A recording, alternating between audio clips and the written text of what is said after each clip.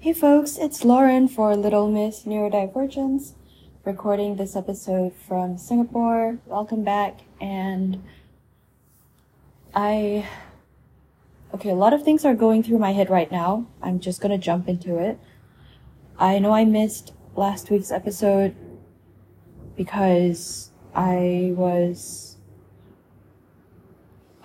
just going through the whole post-meltdown and health issues that came up around that time, as I mentioned in the last episode. And the only reason I jumped on to talk right now is because I've had a number of conversations that were quite distressing to me, or interactions that were quite distressing for me. And the most recent one just happened, and it's so big that I feel like it's enough for me to kind of push past, I guess, feeling like I need time to be quiet and not speak, I feel like I have to push past and get it out, because otherwise I'm gonna cry again. One of the conversations that I've been having recently, as you know, is about, my situation and finding work and stuff. So that has been a lot of stress for me. I guess, when I'm looking at the upcoming job prospects, I don't know if I should disclose to my potential employer that I am or I have been diagnosed with autism and ADHD. And the reason I feel like I should is because, as I've mentioned before, it is so obvious. If you know me, it's bound to slip out. It's bound to be something that people notice or comment on or think is weird or strange or different or odd about me. And my whole life has inevitably led to friends they will comment about it, but eventually it gets to a point where they distance themselves from me, or I can feel like they change their opinion of me after I unmask at some point. And then I start to feel pretty crappy about myself, and then I withdraw.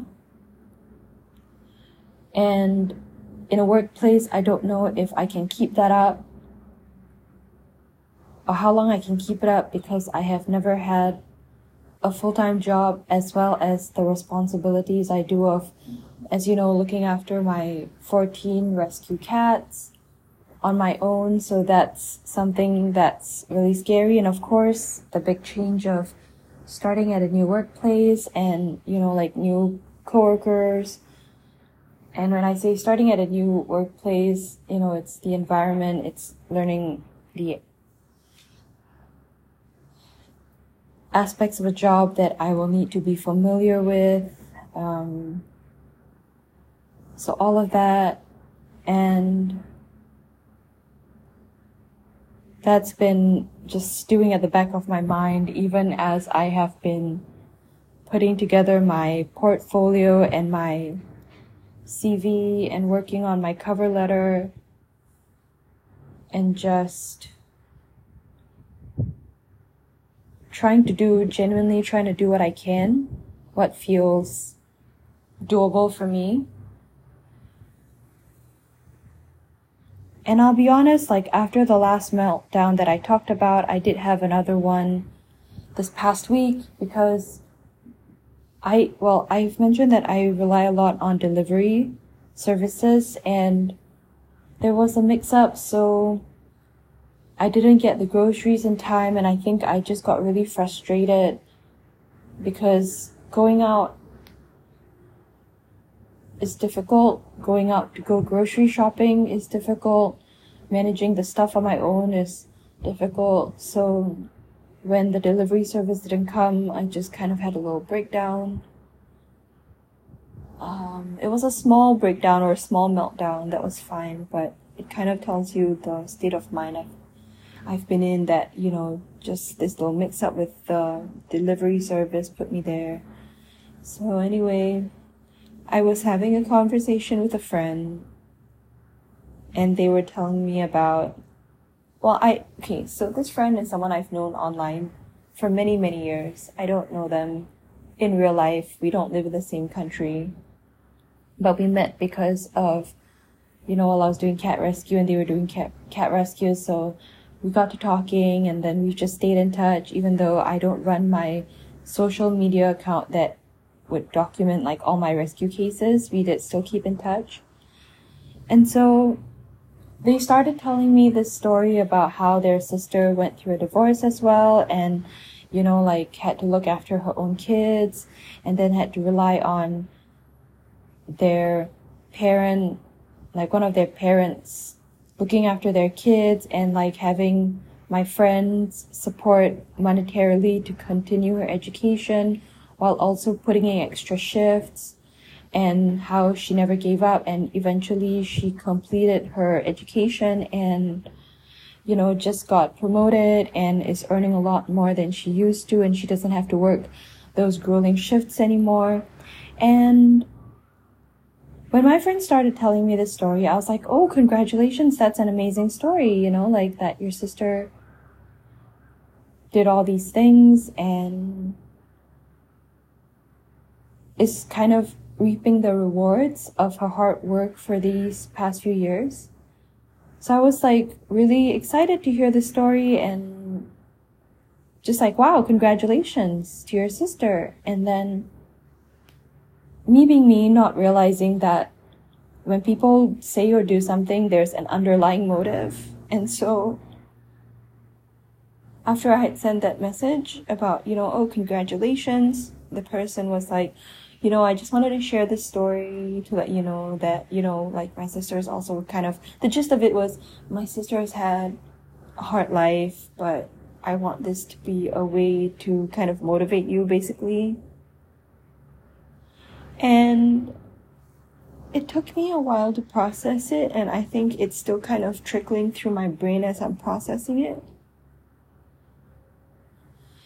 But I think that while my friend knows my diagnosis, I did tell them that, I went through the whole grueling process and realizing that I'm late diagnosed, ADHD and autism. And first of all, in general, I guess people don't really know what ADHD and autism mean, let alone what it means to be combined, let alone what it means to be late diagnosed.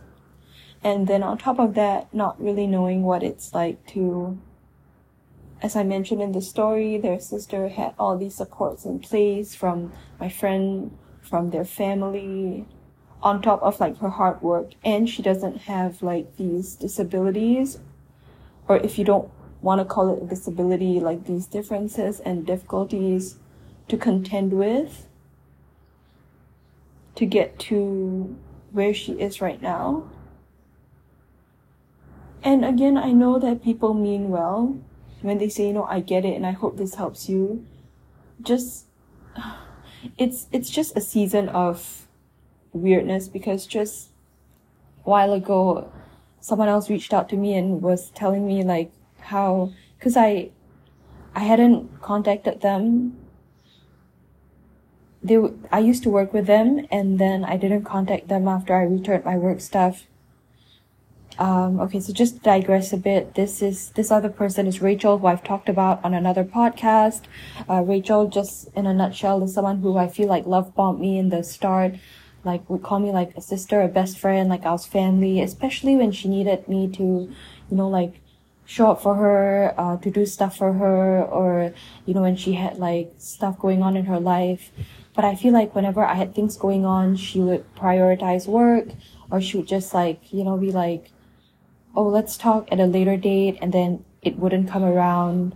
There was always this expectation for me to be the one to make the effort to go to her place, even though she knows that it's really hard for me to go out of my house because of the responsibilities I have with the cats. It just felt like a one-sided, unequal relationship. And so she found a way to reach me again, and she contacted me and she was telling me how, like she understood that I went through the whole stuff with work, but at the same time, like didn't I understand how hard it was for her to lose her friend? And basically I just felt like I had gone through this hard thing. And this time, sure, I didn't have to put aside what I was going through to take care of her, but she was making what I was going through about herself, about her, that like, I'm the one who I feel has every right to be upset about getting fired and being misunderstood and being upset and stressed and all of that. But then I have to put it aside to understand how it affects her because I was unable to communicate this to her. And the thing with Rachel and the thing with this other friend, I feel like just coming back to back with the whole series of meltdowns and then being expected to jump back into work in what is probably going to be a neurotypical setting. Like, I think I'm just really tired of people meaning well. I know people mean well. Or maybe like if they're making things about themselves, they don't mean it or they don't realize it. But I'm so tired of being the one who has to understand and do like the mental gymnastics to kind of put myself in their shoes and get where they're coming from when I feel like I wish they would get where I'm coming from. Because when I have to put myself in their shoes or understand where they're coming from, again, it doesn't come easily to me. It's very draining to have to try to figure out what people are actually saying or what their intentions actually are. Sometimes I get it right, and sometimes I get it wrong. But it's exhausting, and I wish that people would, instead of, having this passive stance of, this is what you can think or this is what you can try, I think what people can do is to say, let me be the person to be an active supporter or an active participant in your support system. Like, what can I do? Tell me what I can do. Do you need me to help you to do this? Like, why don't you send me a list of things you need help with? I can do that for you. Maybe they can say, what are advocate groups? What are some reading materials you can send me to understand you better? Instead of, I don't really know what you're going through, but maybe this might help. I want people to say, I want to be an ally, like, what's going on at this upcoming workplace? Do you need someone to speak up for you, to be your advocate, to actually, I guess, put some skin in the game instead of just telling me, try harder. Because, again, I know people mean well, but I feel like again and again I'm just being told to downplay my differences and the difficulties. And again, if I could just try harder or basically kill myself trying harder, then I could be just like them, just like the neurotypical people. Or if you don't like that word neurotypical because you don't believe there's a standard of neurotypical, but just what the majority of people are doing, like if I could just do better. And I feel like it doesn't acknowledge the fact that I have been trying my whole life, It's something I have been doing my whole life. I've been going to therapy. I've been trying all sorts of individual group therapy, medication, like reading up on my own, having conversations with people before I got my diagnosis, trying to understand like what I could do better, like what I did wrong, because I thought I was the problem. Okay, yes, I am the problem in a way because of my differences. But like, yeah, just being told like, you can do more, like, have you tried this? Like, it just does not acknowledge how freaking hard I've been trying and how freaking exhausted I am. That if I want to stop right now and take a break and pause and be resentful and grieve and be upset and angry and sad. And yes, it's taken me a few months to be able to name these emotions, because up until now they've just felt like this ball of something I couldn't explain in my body.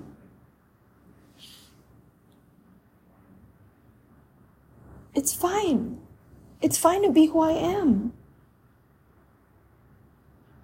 Like, will someone please just acknowledge that I have put in so much effort, and like, okay, it's okay. Just take a break, take a beat and stop and breathe and process and just be. And not push me into the next whirlwind of I don't know what. So it's like the unknown, and it's gonna be chaotic. It's gonna make me dysregulated and just exhaust me even more before I even get a chance to sort out what I'm going through right now,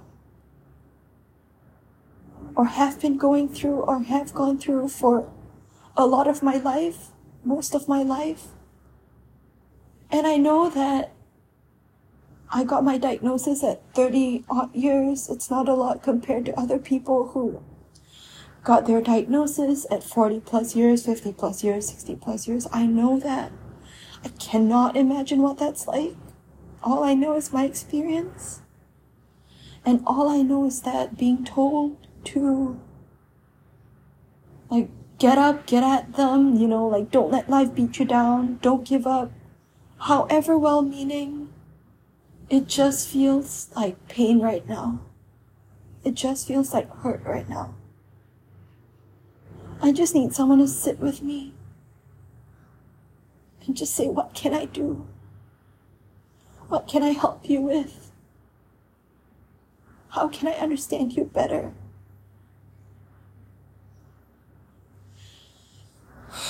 Okay, I didn't know this was going to get so emotional, honestly.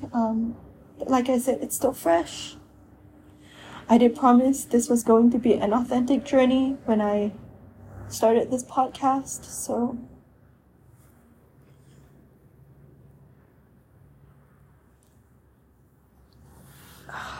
you're probably hearing my cats right now, because I'm not in my office where usually I have a door separating myself from my cats. One of them is right next to me, and one of them just came up to me to, you know, try and play with the one that's next to me.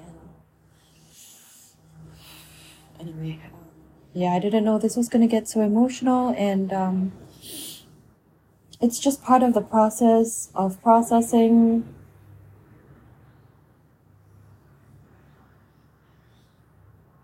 And I just want, I think, someone to say, it's okay to feel this way. It's okay to take time, and it's okay to take up space. Because it sounds like you've been making yourself small for other people. You've been going against who you are and, like, you know, what comes naturally to you, to be there for other people, to be the best version of what you think people need you to be. And it's okay to just be the best version of yourself for you. Even if it's not good enough for anyone else, it's okay. Anyway, okay, yeah, I mean, it is what it is. It is what it is, and let me think. I got my autism diagnosis in July, like official diagnosis, before I was, I guess, self-diagnosed for about 8 months. And then I got my diagnosis in July, so that has been 3 months since I got confirmed as an autistic person, and then assimilating that with my knowledge of being ADHD and going undiagnosed. I guess, you know, I keep repeating that because I feel like my whole life before I knew this about myself, and I kept trying to explain why I struggled so much, and people were telling me it was all in my head. Like, I felt like people were telling me that, oh, you know, I was like playing the victim. And that is something that I think about a lot. Like, am I playing the victim, or do I have every right to be feeling the way I feel? You know? And yeah. So this defensiveness is something I hope I can unlearn. But it's just, I feel like it comes up when I interact with people who haven't walked the path I walked. Like, nothing, in a sense that, like, the path of, like, being ADHD or autistic and being undiagnosed. And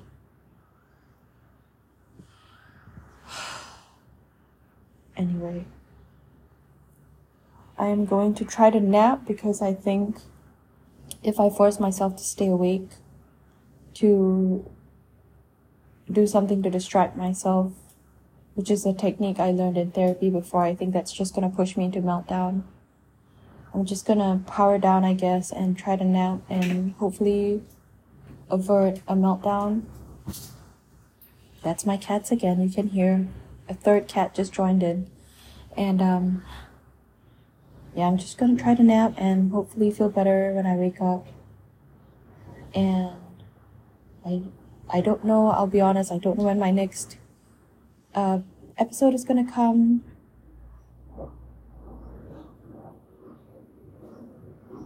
So, yeah, if you're listening to this one, thank you so much.